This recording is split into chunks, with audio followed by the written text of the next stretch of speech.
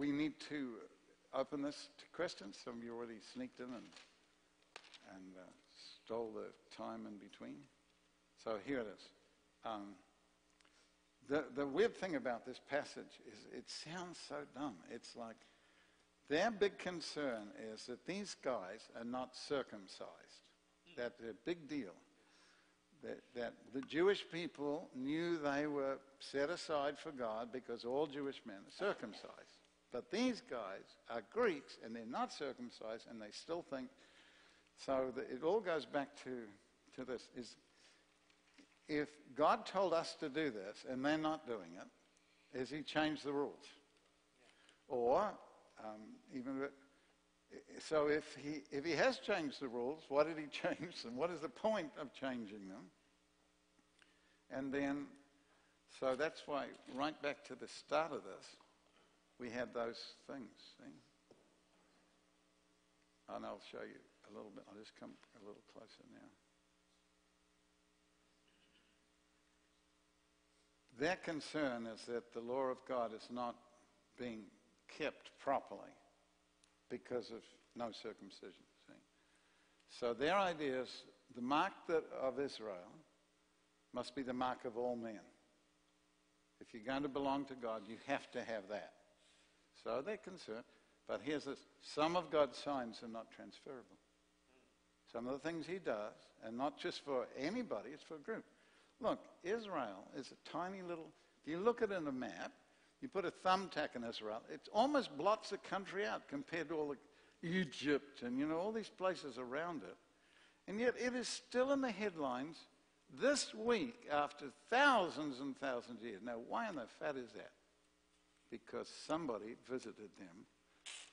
Little town of Bethlehem. I've been to Bethlehem. It's still a hole after all these years. 2,000 years, not so incredible cosmopolitan glory. Why then do we remember Bethlehem? Because we sing about the little town of Bethlehem and about who came there. See, when Jesus shows up, changes everything. So, now, quickly on this. Now, you need to see how important this thing is and why all of the key leaders of the church are at this council. So in this one chapter, it is the most together connection of all of the core leaders in the church. There's nothing before it or after it as significant as that. So look at them. Peter's there, James, Barnabas, Paul, the apostles, the elders, whole Jerusalem council, they're all there. So it becomes important to them. Now, here's the big questions. And these are the ones that are still being asked today. Who is in charge here? By what authority are you doing these things? That is always the question. Who's running this thing? Who said that you could see that deal? By what authority are you doing this? If you have a couple of Mormon boys that come up to your house, the first question they'll ask you is, what church do you belong to? If you say something that isn't in the Bible, they'll say, where is that in the Bible? If you say, I'm Baptist, or I'm Assembly of God, or I'm, Catholic, they'll say, where is that? So I never say that. They say, what church do you belong to? I tell them, I belong to the Church of Jesus Christ. I'm a Latter-day Saint. It's true. I'd say, well, Jesus has a church, and we call it the Church of Jesus Christ, and these are the latter days, and I'm a saint. So, and then they go, oh, you're a Mormon? I go, oh, no, what's that? Where's that in the Bible? But the next question, this is the two core questions. By what authority do you do what you do? See, and they can go back to saying, man had these visitations, and have an incredible chronology of all of the connections there. But see, this is what happened with me. It gives me a slight unfair advantage. Twice the Lord put his hands on my head, like this. And when I died, I was looking for him. I've told some of you this. In this big, huge white room, not shining, no angels, no singing, angels singing and stuff. I thought the wall's going to open. And you go through the tunnel, and then you come to heaven and stuff. Nothing. No wall opening, just a big, huge white room. No shadows in it. No windows, no doors, no carpets on the floor, nothing. Just Not even an exit sign. Everybody goes, look at that red exit, see? None of those. So then I'm looking down the corridor to see if he's coming up. I'm looking for Jesus. I don't care about the angels. I'll talk to them later. I want to see the boss. And I'm looking for him down there, and there's nobody coming. I can't see anybody, and there's no shadows there. Just nobody there. So I've been looking, nothing, looking there, and I thought, I know what he's going to do. He's going to sneak up behind me. Because it was in Teen Challenge on 12th Street. I was working with them. We're going to go out on one of the scariest nights. It was just before the whole place blew up and riots. It was like LA, the Watts thing, and it was like that, just that. We're the only Christians there. It was totally scary. So Herb Meppelink, Assembly of God man who was over that particular Teen Challenge, he said, we need to get close to God tonight because it's going to be pretty rough out there. So I'm praying like that, and the guy who's going to take me out was a doctor's son who had never been witnessing before. So he's got a red open-top sports car, and he's going to drive me. Do you know how weird that is, to drive into the middle of hell with an open-top sports car? And he's never witnessed in his life before. Everybody else has gone in vans, sort of thing. So he drives me to the end. The whole Teen Challenge is all spread out. And Faye and Linda, her friend, there, and they're surrounded with prostitutes because that's who they're ministering to. So this guy looks, he goes, oh, I didn't know it was going to be this scary. And he drops you, and then he takes off. He's gone. And I'm standing there, I got my Bible, And so I can't give you all the details on this, but I just have to tell you what happens. In that time, when I'm getting ready to go out, I'm praying. Everybody's praying. It's not thousands. It's probably about the same number as we have here now, praying. And all the girls are on one side. Faye's my fiance at this point, not married. All the girls are there, and then guys are on this side. And I have my head down, and then I have this hand come right on the back of my head like that. And I think it's this doctor's son. He's, becoming Oral Roberts or something. Hallelujah. So that's kind of nice, but I'm like, oh, come on. Don't need the hand on the head thing, But anyway, the hand comes off, say that. And then I think he's sitting behind me, see, so I kind of turn around and say, well, thank you. But he's not there. He's like, where that, what is that thing over there? Yeah, well, not the wall, but that, yeah.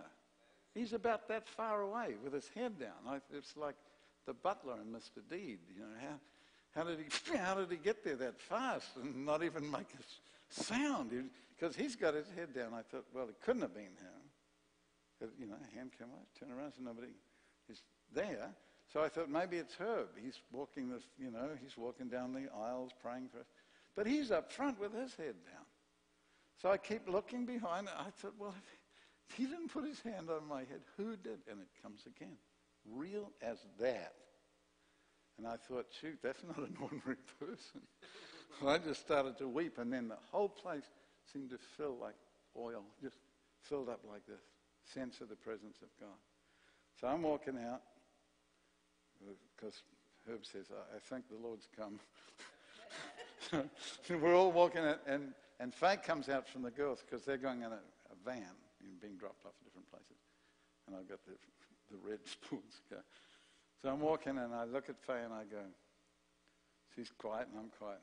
And I go, something really strange happened to me just then. She just looks at me and I said, I think the Lord touched me. She just looks, doesn't say anything. I say, I don't mean he touched me. Oh, he touched me. No. I mean, he put his hand on my head and he touched me. And she said, you too? It happened to both of us. See? So I'm telling you all, I can't tell you the cool story about what happened. Just that, if that had not happened, I would have died. Had a whole gang surrounding me. The Big Four came, beat him up. Big Four were the only police allowed in that area. And they grabbed both of us. I was just talking to him. And they grabbed us both. The guy lifted me. He was like, he was like Darth Vader or something. He just lifted with one hand. He just grabbed him like that, and I'm hanging in the air, my Bible like this. What is your name? I forgot my name. I couldn't remember my name at all. I'm trying to point out that it's in here. It's my Bible. This and that. Anyway, what I didn't know, they threw this kid, black guy that I was talking to, into the car and took off with him. And there's this whole gang there, almost 40 guys. Vice president, and he's the president, you know. So I'm not going anywhere. They're just everywhere. And the vice president comes up and he goes, you know what they're going to do with him? I said, no. They said they're going to beat him up. I said, why? He said, because he's black and you're white. And then I looked back and they dumped him down the thing. He's walking robot walk like this. He's really, really angry. And I'm going to die. It's as simple as that. Big Four are gone. They haven't got their street sweepers and everything else. You know when they put it in your face? This is what in your face. This is what it's like that. That's what he did. He came right up that close and he said, do you see what your honky God does to me? That's what he said. So what, and I tell people, what would you do in that situation? You can't run anywhere. You're going to die. What would you do? This is what I did. I remembered a hand. I remembered a hand that came on me twice and I preached. And they just stood, there's a whole gang, they stood there for 20 minutes and just listened. And then they all went, oh, and they all went away. And I'm still alive, so isn't that cool? So when I died, I was looking for the Lord. And this is what I thought. I bet he's going to sneak up behind me. He's going to do the same thing again, you know, third time. So I thought I'll turn really fast and I'll get him as he's leaning, you know.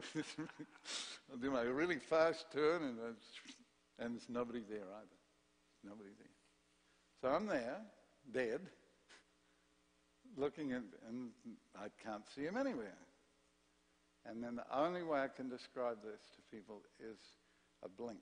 You know, a blink is 100th of a second. It's really fast. It's like that.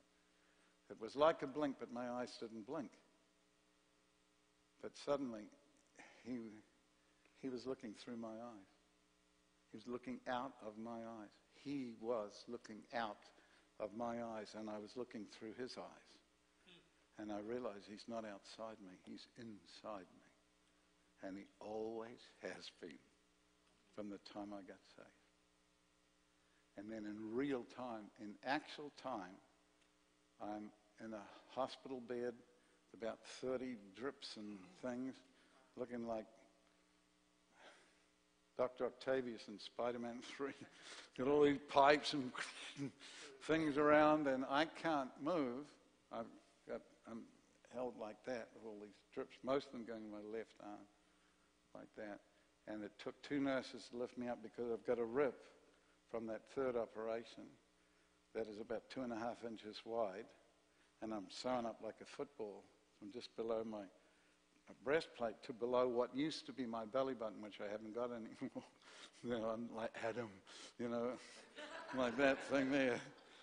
But in real time, and remember, it took 2 nurses about 5 minutes to pick me up. I sat up in bed like that, and my breath rushed back into my body, and I was sitting up and I was alive. And I don't know how long I was there looking around. I thought I was only gone, instead of 2 weeks, I thought I was only gone for like a day maybe or something. And when the doctors who couldn't get me out of the coma came in, and they saw me sitting up, they went, ah, and they're all speaking Korean, running around, and it took about an hour for them to find William and Faye. See that thing? See? Greater is he that is in you than he that is in the world. We have this treasure in earthen vessels. See that? So it's been nice to be alive again. And even though the brain thing and other things, it's been nice to discover some new things. So people ask me, they say, you died? I said, yeah, not long enough to write a book about it, but yeah. And then they said, well, did you hear angels? I said, no, didn't hear any angels at all. Then they say, did you go to heaven? And I said, no. And they said, well, we thought you wouldn't make it anyway. And then they said, did you go to hell? And I said, no. And I said, well, that's a surprise. They have all these little cool things that they could say. And then they said, well, what did you see? And I said, I saw the world the way God sees it. I saw the world the way God sees it. And I didn't know that during the time. It wasn't until much later that I realized why I could, like sometimes I could see through walls and I could see things happening that I'd never seen before. And see that? So some of the things I'm giving you now have come in the recovery times since 2007 and then since the brain thing, 2009. And it's 2014 now. So if the books aren't finished, I want to apologize because I just haven't had time dying. So, but we are going to do some stuff. All right, here they are. Who's in charge here? By what authority? Then if you say that authority was the Lord, he gave it to you, then is it really him? Or is it some fake thing? Last year they had a thing called Strange Fire to simply write off all charismatics, Pentecostals as being in deception. That revival does not happen anymore. It used to happen in the Bible, but that's before we got a completed Bible. Now we don't need revival. I don't know about them, but I need revival. I need healing. I need all these things that he did before. And I don't think Heidi Baker and her husband Rolly would think that that doesn't happen anymore, since they've seen every single miracle that's in the New Testament happen again and again. In the two worst countries in the world, Mozambique and Sudan, where my son was when they told him his father was dying and he flew from there. One of them took up an offering for him. They flew all the way from there. So anyway, that's it. Here's the three things. Who is in charge by what authority? Is it really God? Veracity. Is that true? See? What are the rules then? If that's true, then what are the new rules? We thought we had all the rules before. So now really fast. You ready?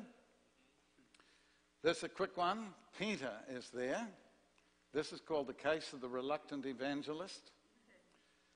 They are really ticked at Peter because somehow he's been smuggling out all the cool stuff to these people and they're not even baptized yet, It just ticks them off. So Peter has this weird vision. He's up there. It's going to be lunchtime soon. See? You might have one too. He's up there on top and he's praying, fasting, and I think he's going to break it when it's lunchtime. But he has this sheet come down out of heaven, and in it is a lot of unkosher food. There is probably crabs, and we were talking about crab legs last night, and scary things. Why is God bringing down this thing? And the voice sounds very much like God. Rise, Peter, Jewish boy. Kosher food, Jewish boy. Doesn't say that, but that's implied. Kill and eat. And he's looking at all these things and he goes, never, I'm Jewish. Well, of course, you are the designer of Jewish. So yes, but I am Jewish and we have never eaten foods like that. What I have called, don't you call. See? What I've cleansed, don't you call common. And then it comes back. Have you ever had your mother say to you the same thing 3 times? You know by the 3rd time you really better do it. When I was working in the lab, yes, oh, don't hurt me. When I was working in my lab, my mother going, Winky, she called, she still went, Winky, and I heard it, and I knew I had about 5 minutes. And then she'd go, Winky, and then I knew I had like 1 minute, and I was still working on my lab stuff. And then when she hit ultrasonic, Winky, and glass broke and stuff. If I didn't come in, I'd going to be a dead sucker. So yeah, I would make it there 3 times. If God brings something down to you 3 times, it is important, and you better listen. But Peter doesn't know what he's doing. You know, he doesn't know, what is this thing? Back down again. By the way, holy and unholy. The word clean or unclean is not sinful or holy, but safe or risky. See? If you eat, nice little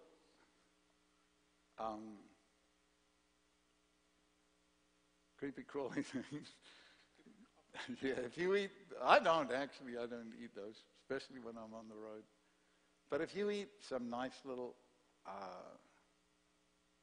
what's the famous one that my wife ate?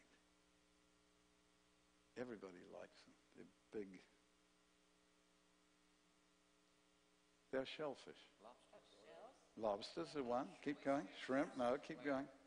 Oysters. If you eat an oyster, all right, and it's probably got a name, Jack or something, if it's nicely kept, you're not going to die or something. But if your oyster comes out next to a jewelry factory which is dumping its trash into the sea, that little oyster will process that mercury through its own little body, and it'll move from 0.001% as it is in regular seawater to 0.01, and your oyster becomes toxic. So this is what happened with Faye, and we were on a thing in Annapolis. It's a naval base thing, and we had a big, one of those like boat things, taxi boat thing, and half of it was ours. So we did a meeting. It's 4th of July. We did a meeting for pagans on that thing. So we had Darlene Check was singing and stuff, and I was to preach.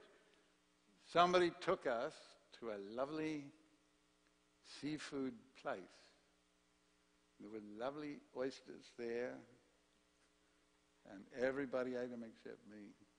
And everybody was sick as a dog except me. Because the oysters had toxin. See? So it's not, if you eat it, it doesn't mean you go to hell, but you will feel like hell if you eat it, because it could be toxic, see. Maybe not, maybe so. So what God is saying here, unclean is an agent of judgment. Some foods will not send you to hell, but make you feel it. God is not telling his reluctant servant to sin, but take a big risk and break centuries of habit. Take a risk. This is what he's telling to do. I'm telling you to do something that is generally not, it's too scary. When Israel's walking through the wilderness for 40 years, and you can't find a lot to eat, you eat anything that moves. And then if it doesn't move, you kick it, and then you eat it. See that? So that's their deal. And I had an ex-Satanist. He got saved, and he said, did God tell Peter to sin when he did that? I said, no. He told him to take a big risk. So he goes down, there's a knock on the door, and who is there? Some representatives from the Romans, the ones that are nailing people over all, like ISIS is here, to say hi. Would you like to take a Bible study with us? It's like that. It's just, and Peter is freaked. This real Roman, he goes right into the home of the Roman guy. This is a guy who just go, you die, you die, you die. We nail you, you and you. See that? So Peter's thinking, oh shoot, but 3 times. What I have cleansed, don't you call common? And he preaches, and he doesn't even get to give an invitation.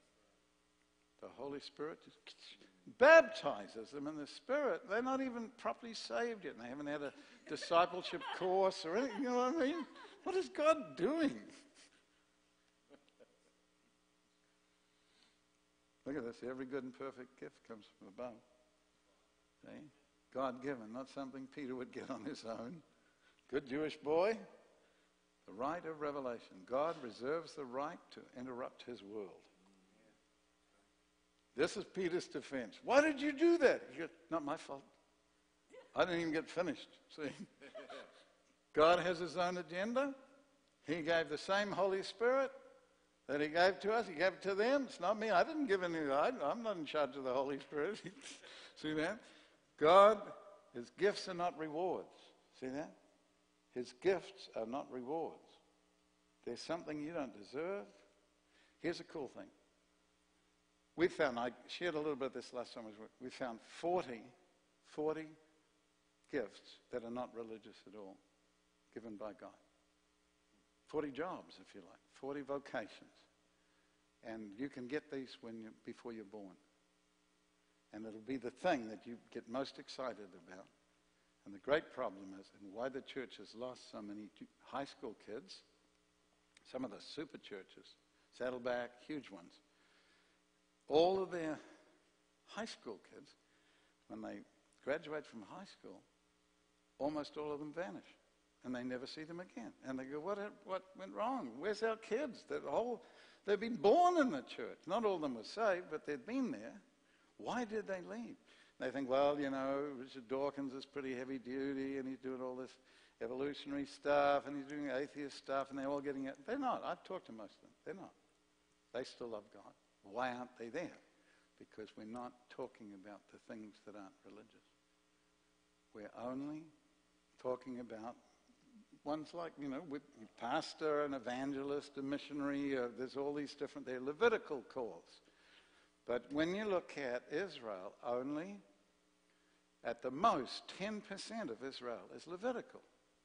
Priest type, that. Everybody else, they're all called to serve God. So have you guys seen this? Right. If you remember that thing, I haven't got it done, but I've got them here and you can see them. The point is, to God, he makes no difference at all. You do, fine. Whatever your background is, he doesn't care a rip. Here's the huge shifts. Got to look at these. From the religious city, Jerusalem, if I forget you, Jerusalem, may my right hand forget its cunning. That was a big deal to be an Israeli. Jerusalem, then. Let me tell you something wild. The rockets that are being fired. Taliban, it doesn't matter who's firing them. Somebody's always firing like sometimes 100 a day in Israel. You're there, so the Iron Dome, and knocking them out, trying to get the ones that are headed for the cities. Do you know a week ago what happened? They fired a rocket, and they thought it went right through the Iron Dome, right through. They fired their missile to stop it. It missed it. It just kept going. See? They fired the second one. It's heading straight for Tel Aviv. See that? The second one didn't get it, and then it's past the Iron Dome. And it comes straight in towards Tel Aviv. Here's what happens. Explain this one. Wind comes out of nowhere. Huge wind. Like this. And blows the missile like this into the ocean. Do you know what that does if you're Taliban and you're seeing where it's going and you go, what in the fat was that? Then you realize, I think we picked the wrong God. That's what happens.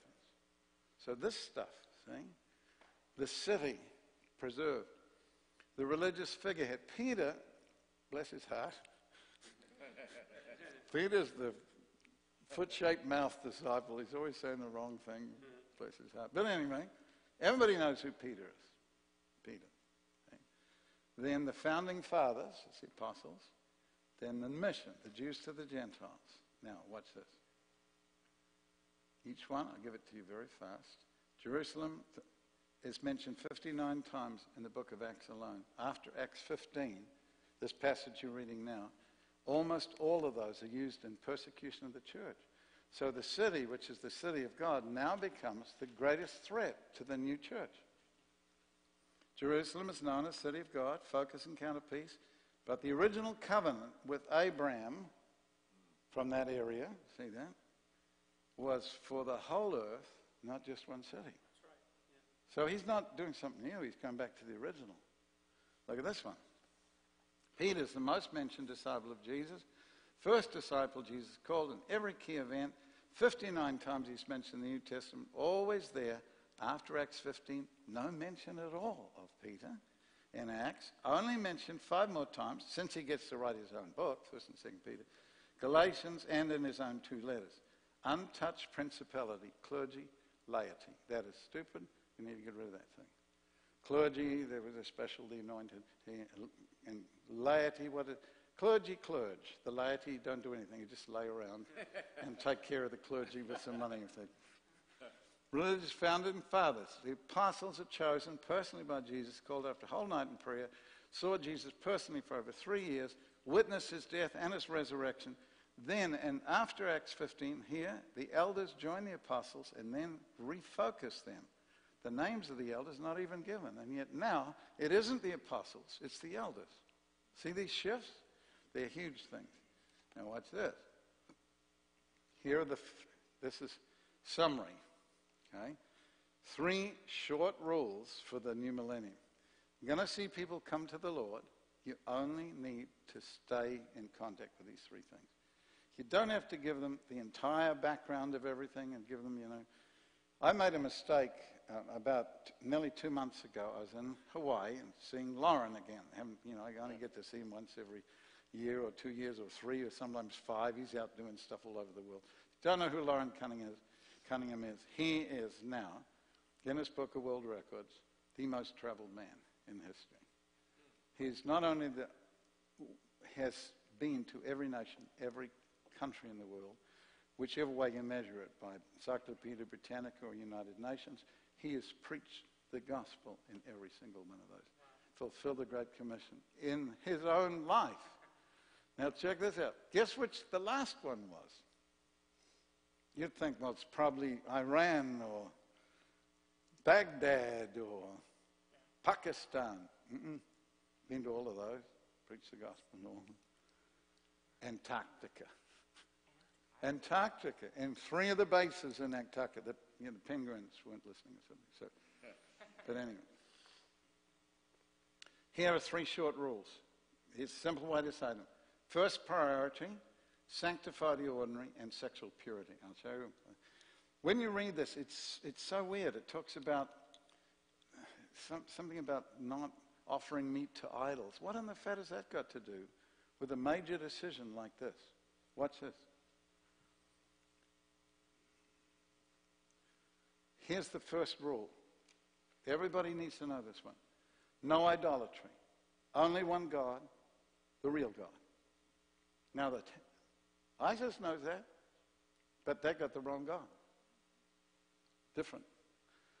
He is a supremely lovely one, and this holding the intrinsic value obligates. The thing that says to you, pick me over everything else, is how valuable and wonderful he is. So people ask me, why you serve God? Why do you serve Jesus? And I say, well, who else would you want to put first? And they go, well, why don't people worship somebody else? And I, say, well, who, for instance? Being modest and humble and unassuming. They go, well, why don't they worship me? Why doesn't anybody love me and worship me and put me first? And I said, that's easy. You're not smart enough and you're not good enough. Sit down, shut up. So he is all of these things. The number one great temptation facing this is pluralization. And I already gave some of you illustrations about, when we were talking about the 21 CR thing, about Sunday. If you go Sunday out to eat something. How many of you go sometimes out to eat Sunday? 3 of you, others, times are hard. We never did find out what I had in common with Obama. But times are hard. And when you go, of course you've all been to a place like Luby's or something like that, but there's also places like, I don't know, you only pay one price. And you can eat whatever you like. And as much of, it's a buffet. They have other names sometimes for it. A smorgasbord's the other name. That's kind of more. So here's what happens. People, when come into a buffet or a smorgasbord, and it's a big one, it goes like for blocks. There are some that are like that. They're for blocks. So they're looking like, you do one of 2 things. Number one, you either go straight to what you always eat. Where's the chicken? And you go right over there and you get that, see? You just pick that and that. Or, this is the alternative, you try to take a bit of everything. So you go, oh, look at this, wow. And then Your plate looks like this, and it's just your salad. You have to have an alien living in your chest to eat this thing. It's just insane, see? So you get choices, see that? So have you also been maybe to another, I don't know, some other place, lunchtime, and they bring you the menu, and you need a Google search. There's so much of it. Have you decided yet? And it's been like 30 seconds since they gave you the thing. I went to Russia for 2 weeks, and I went to a Russian place, and I'm looking through, and they've actually got it in English as well as, that. So I'm looking at that, and I thought, this one looks good, and I said, because they had quite a big menu. I said, could I have this one? Oh, no, we don't have that today. Okay, how about this one? Oh, no, we don't have that. 5 times. Oh, no, not that one. It turned out they only had 3 things on that menu that day. You had to find out which one they were. Now you know why communism will not take over the world. But here's the big thing. As your options increase, your ability to decide decreases. The more options you're given, the harder it is to make a choice. I'll give you a real simple one. Straight and narrow way goes to life. Big broad way goes in the opposite direction. No middle class freeway for those who can't hack either. Everything, nothing. Light, darkness. That's the way it is in the Bible. What we try to do is adjust, adapt. So I'll go to this church as long as they don't, see that? Oh, they do. And then you go on to the next church. Oh, good, they do. Oh, what about this? See that? As your options increase, the ability to decide decreases. God shrinks it, makes it really simple. Love me or love something else. You get a choice. See? So isn't that simple? Love the Lord your God with all your heart and soul. Hear, O Israel, you have no other gods before me. It's simple. See, you got to understand, guys like ISIS they're not odd. That is real Islam. You understand? That is real Islam. That's right there in the Quran. They're doing exactly what they're supposed to do. They are the modern missionaries of Islam. That is why they are so scary. What about the chopping heads off? Yes. That's there too. They're not odd. In America, we think these are strange people. They're some advanced form of crazy. It is crazy, but that's the real thing. The real thing is not whatever you want to do. The real thing is that. Is it real? It's real, but it's not that. 2, no boxes. Sanctify the ordinary. Here's the weird thing. God wants to be in everything you do. Everything. Not just some things. Not just the religious things. He wants to be in everything you do. If he's going to move into your life, that's what you ask him to do. Come in, and I will. He is using party terms. Come in, I will come in and party with you, he's talking about. Check this out. He creates the world in 6 days. In Star Trek, it's 6 minutes, okay, but they're trying harder. However, 2,000 years ago, after he has this last little supper, he says, we won't eat again till we do it in my kingdom. And I am going to prepare a place for you. If God created the universe in 6 days, what kind of party is it that takes God 2,000 years to get ready for? That is called really serious party. And you miss out on that, Jack. You missed the whole boat. The great second temptation is to relegate Christ to the merely religious and bar him from ordinary life. You don't have to give kids 400 things. You've got to do this, that, and 400 other things. Remember this. The law of God is not motivation. It is description. They can easily look it up and see what he's telling them, what's true in that. But it's not supposed to make you make the right decisions. It has three weaknesses. It cannot, well, I've got it here. Can't sanctify you, or it can't pardon you. If you screw up, the law can't pardon you. It can only sentence you. 2, it cannot justify. It can't say that what you did wrong was actually okay. It can't do that because it's already told you what is real. And thirdly, it can't sanctify you. It has no power to make you good. Only Jesus can do that. And he's the one that describes what that law is. It's not an invention. He's telling you the truth of it. The crime of the future will be not to be a Christian, but to be a missionary. To say that everybody else should have what you have is the crime of the future. They don't care if you're going to be this. What are you? As long as you don't say everybody should have this, this is what everybody needs. As long as you don't say that what you're into may be wonderful, but it's not the real thing. Okay? And here's the last one. Why is this one? Doesn't this fit into the first two, sexual purity? What is this thing about sexual purity? With all your strength, the great temptation is prostitution. I'm studying all the guys that are spending all their time showing people how to hit on people, to do that.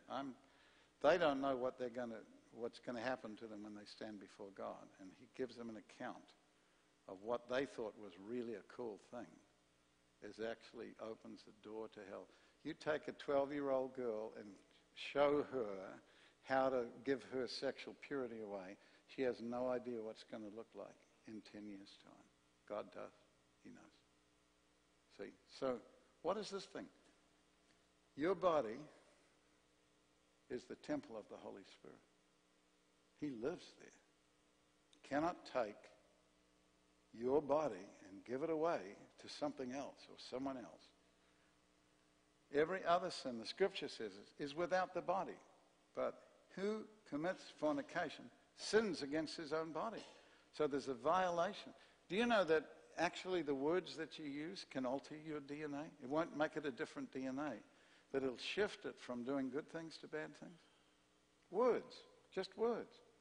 This sounds so weird. Russian discovery last year and a half, when you could take a sample of your DNA, put it in a sealed tube, there's no way of anything getting to it, and then speak to it. And if you give a whole bunch of bad words, blah, blah, blah, and you use a whole bunch of stuff, kill you, I hate you, those kind of words there, your DNA in that tube begins to alter. This is not some preacher that had too much pizza and had a revelation of what this is medically documented stuff. Do you know how weird that is? To be Russian and to have a whole history of atheism and see that the words you say actually are altering your DNA, and your DNA is not the bottom line. There's something deeper. And the other thing is those damages already there. The very changing of words, forgive, love, kind, see that? Grateful, alter the DNA and it becomes like what it's supposed to be. Does that sound weird? It's about as weird as graphene. You get to the bottom line and it just becomes a God thing again. See? Isn't this cool? I don't know. Sometimes it's hard for me to go to sleep at night. I'm thinking, wow, there's even more cool stuff. But here's what it says. If you screw up this way, it's not like you can't be forgiven or anything, but you will do damage that nobody will ever forget. If I ask you this, who are the preachers you know that had the incredible ministries that got damaged in that area? It doesn't matter if they've got a new church and everything else. Everybody always remember that's the guy that screwed up. That's the woman that screwed up in that. They just do it. When I worked in Teen Challenge, I worked in 5 different Teen Challenge centers. The hardest ones to get over sin was the girls. Guys would go, yeah, hey man, like next day they're giving up their drugs and they're fine. But the girls, the long-term damage in their lives, it took sometimes months and months and months for them to get out of that thing. Because they are more precious and more, remember, Jesus has a bride. somebody screws with his bride, he's going to be really ticked, I'll tell you that. What would you do if you're a man and you love somebody deeply and they loved you, but that somebody attacked that and tried to, what would you do? If you went mad and really ticked, something wrong with you. It'd be like getting a dog like a collie dog and tying a rope around his neck and tying the other end to your hot sports car and dragging down the road till his pelt peeled off. If you laughed at that, there's something wrong with you. That's true. See that? So this is an area where kids have no wisdom at all. They just think, hey, you know, we can handle it. You need to see a few of those old movies where have you noticed this? Jason always kills the bad guys. Isn't that a weird thing? Jason is like the ones who are screwing around always die first with Jason. You know, you don't know who Jason is, never mind. It's okay. You shall, one day you will know. But see this odd phrase? Wound and a dishonor will never be wiped away. Here's the final rule. Don't embarrass me. Give no offense to anyone. And that was your question, too. What do you do in these kind of situations? What if people have an independent spirit, but make you into an independently spirited person? And that Lauren Cunningham's statement, minister in the opposite spirit. Never take that thing that was attacking you and attack it back. Because all you do is you build up that damning thing. Remember your words. Your words will actually alter. See that? So, always minister in the opposite spirit. Why are these people who are the Silk Road Christians, there's 30,000 of them, each one of them has what they call serious time in the seminary of the Spirit. What is that? Long terms in jail. Fat beaten out of them and starved and all kinds of things. Why is it that they are so powerful in their stuff? Because they don't treat the ones who are trying to kill them as horrible things. They treat them like somebody that needs Jesus. See that? They're not like, here's what I do.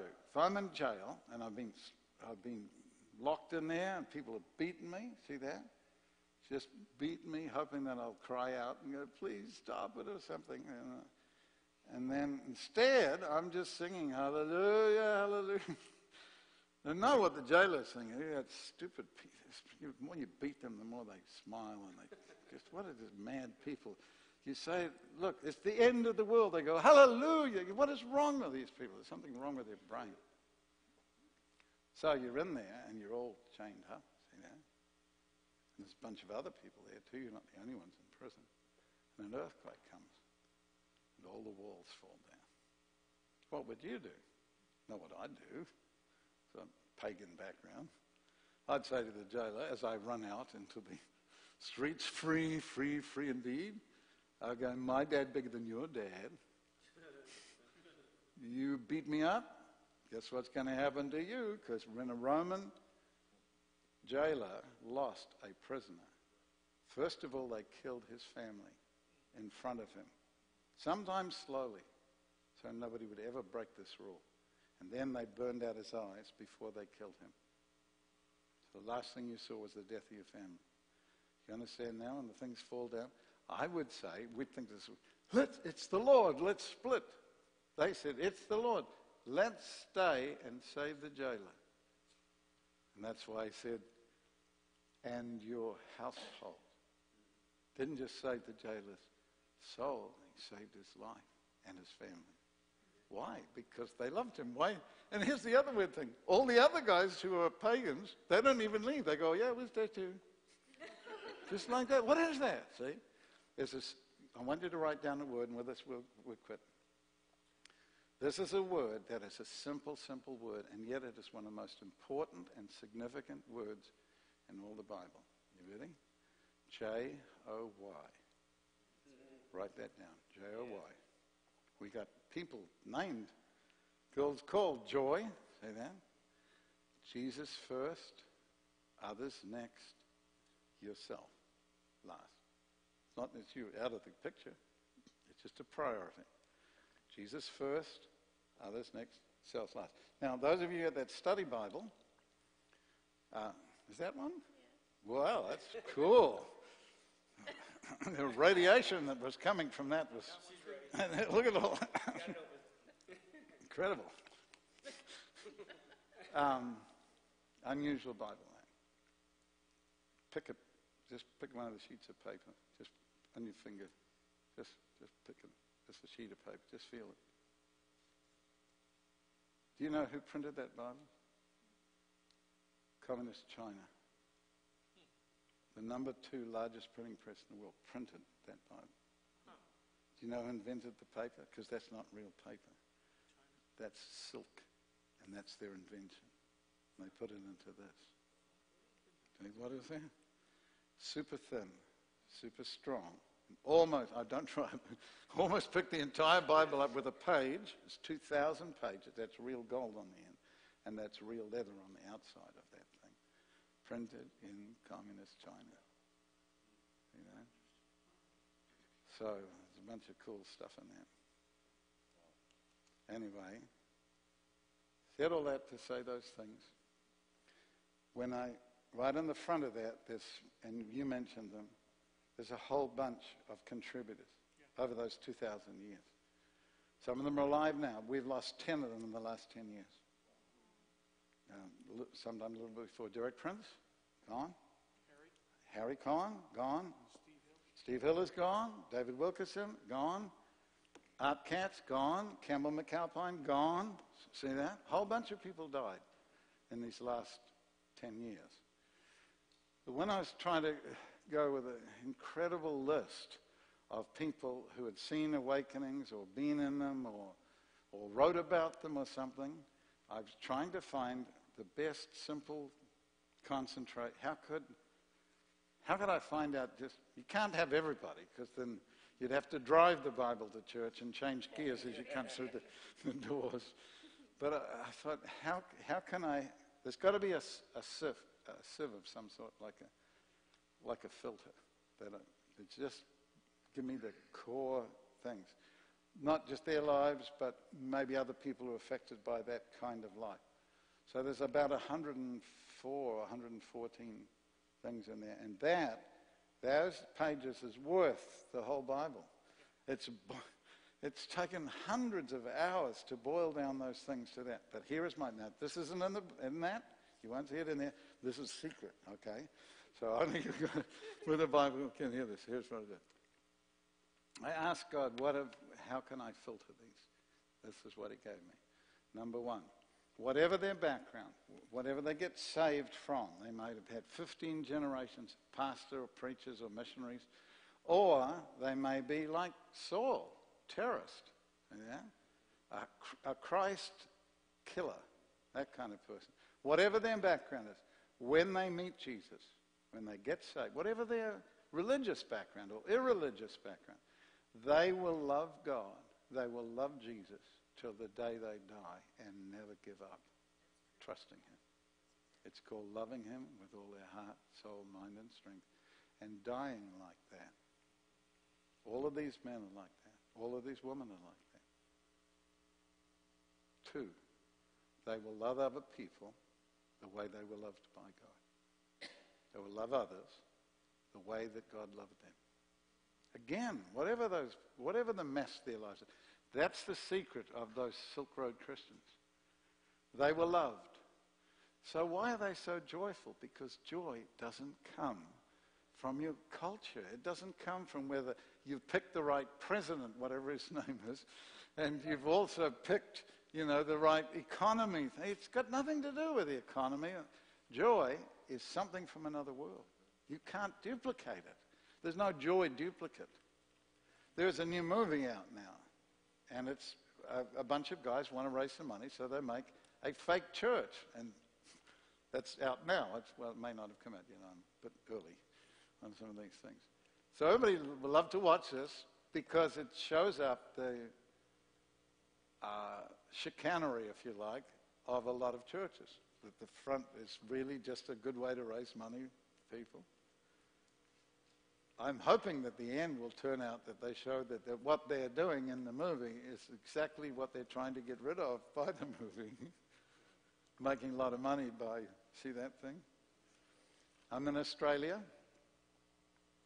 We have a meeting in town outside of Melbourne, and so many kids showed up, they jammed out the hall we got, and we had to move to the dog track.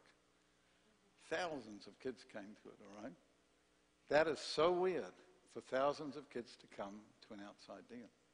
So ABC, Australian Broadcasting Company, comes to interview somebody about this weird thing. So I get picked. Guy's standing there, and there's the cameraman, see that? And I'm watching his fingers. Because if you want to make somebody look weird, you can do it easily, visually. You can either put a smaller chair in than all the other people. You've got one Christian and 40 atheists, and all the atheists have got cool chairs. This Christian one looks weird. But here's the one that is really, really smart. They come in close. They do a traveling close-up to your face.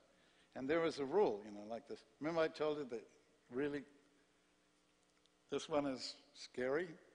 It's called they actually come so your face will fill the entire thing. And whatever you say, whether it's right or not, really cool at all, people watching will think, what in the world is wrong with that person? It's a visual thing. So I'm watching. They've got a guy interviewing me. He's standing there with a thing. And I've got a guy behind him with a camera shooting over his, and I'm watching his finger. If he hits that zoom button, getting closer and closer, I'm going to do a Michael Jackson. I'm just going to be walking backwards as he's zooming in. So I keep the distance about the same in both. So here's the 3 questions. It's only about a minute. You don't have like 40-minute interviews and stuff, except the last bit. That's always a bit longer.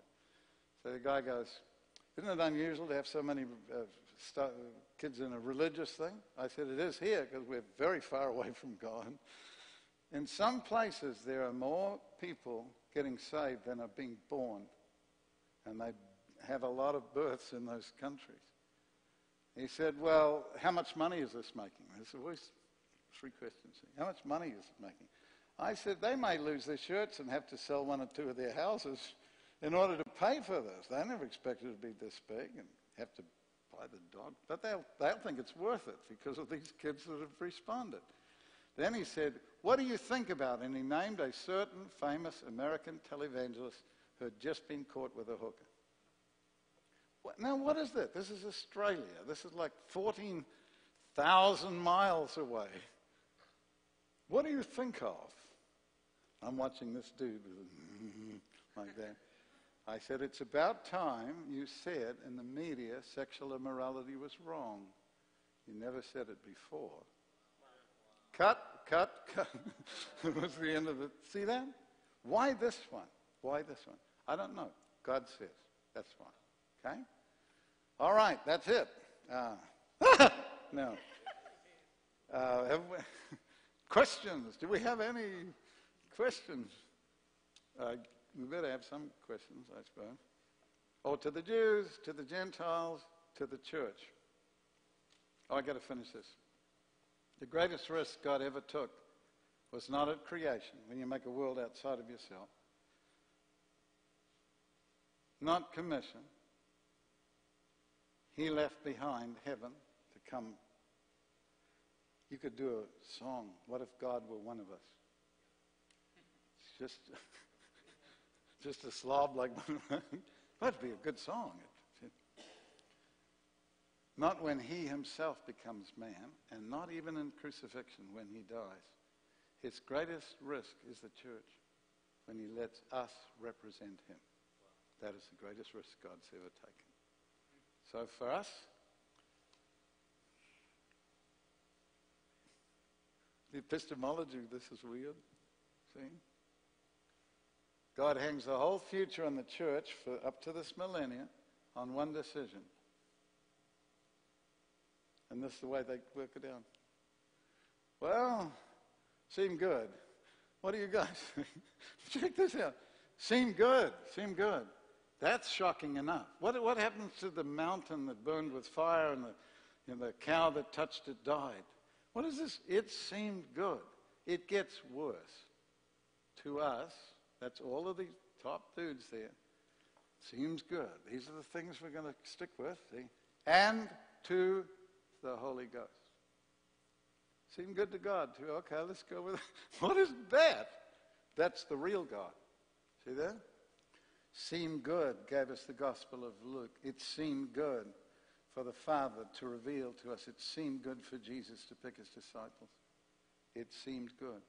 We got to watch. Moses is given a list. No, I didn't need one. See, to know him, to love people like he loved us, isn't this a simple thing? Not easy, but simple. You can love anybody, even people who hate you, and love them the way God loved you. Sometimes you hated God. Sometimes you said awful things about him. Sometimes you didn't care a rip about him.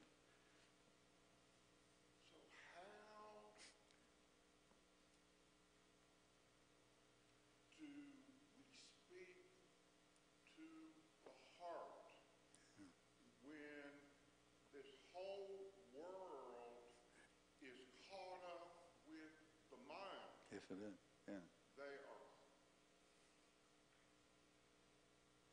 caught up with stuff that's large Yes. and small. Yes, all at once. And I mean really small and really large, and it's mine. Yeah. We will know all of it. Yeah, yeah. I go, well, wait a minute though. You know, Always find something more. yeah, yeah. You know, the cool thing, it's not going to stop for us, though, is it? It's not going to stop for us. 4 billion years from now, we'll still be learning about God. The only way to get there, though, of course, is, and that's where the heart comes in, we must speak to the heart of people, which means that when they meet with us, there's something that bothers them, and it is why we are so flaming happy when we don't deserve it. And they look and they go, why are you so happy? You shouldn't be happy. Don't you see what's happening in the world? It's a screwed up world. Everything's going wrong in this world. Why are you so happy? And the reason is because of joy. We met him. And that changes everything. So the mind, it's not that the mind doesn't matter, but the mind is not what we're aiming at. We are aiming at the heart. That's what the Holy Spirit aims at. Here is the best illustration I know of the power of the Holy Spirit. It goes like this. The wind blows where it lists. It goes wherever it wants to go. And you know it's real because you can see its effects, but you can't see it. The wind blows where it lists, and you hear the sound of it, but you can't tell where it came from or where it is going. So is everyone that is born of the Spirit, which means the closer you get to God, the less predictable your life becomes to others. It will not be the same. That is why revivals change every single time. And that is also why the greatest hindrances to revival came from the backslidden fruit of the revival before. They said, look, I was in the revival at such and such a time, such a place, and it wasn't like this one. Of course it's not supposed to. If it was the same, there'd be something wrong with it. It's not a churn, like, here's a revival template. Let's type it out, and here it comes. I always used to think with God that if I got to learn all the rules, got them all together, that it'd be easy after a while, just follow him. It's like he gets you like this, and he goes, I want you to stretch a little bit. You go, stretch what? And he goes like this, I didn't know you were going to stretch. And then he let doing like that, see? Yeah, and then he gives you like 2 weeks to enjoy it. And then he goes, next. You go, what do you mean, next? What is the next thing? And then he goes, like that. See that? So wouldn't you think that after like 50 years or so, that it'd just be, hey, this is easy. This is what it is to God. 60 years. Da-da-da-da. He can play all kinds of cool things now. See? Because you stretch. You stretch. In conjunction with this brother's question, you wrote a real, it seemed like Leonard Ravenhill's quotes are very short. Yes, they are. But they kill you. You put it as an encouragement. A worthy analysis. If you don't glow, don't go. Which is an encouragement to be in the spirit so you can speak to that heart. That's beautiful. If you don't glow, don't go. That is so cool. I forgot that was in there. I have to read that again. Anybody else got any cool? I know you get tons of things. I'm sorry that we... But I know Colonel Sanders is calling. Maybe even a buffet. Yes. Did you find out about that carbon thing on purpose? Accidentally, but probably from him. I do a lot of research on a lot of different things. Chemistry is my background. See? So anything that has stuff in it, which is everything, I'm interested in. And if you had a twin brother or a twin sister, you'd be absolutely different from them. The hair on your head is different. Your DNA is different. Your eye patterns on the back of your retina are different.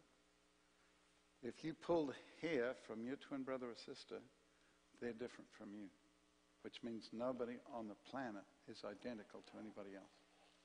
If they are, they're a clone and they're very scary.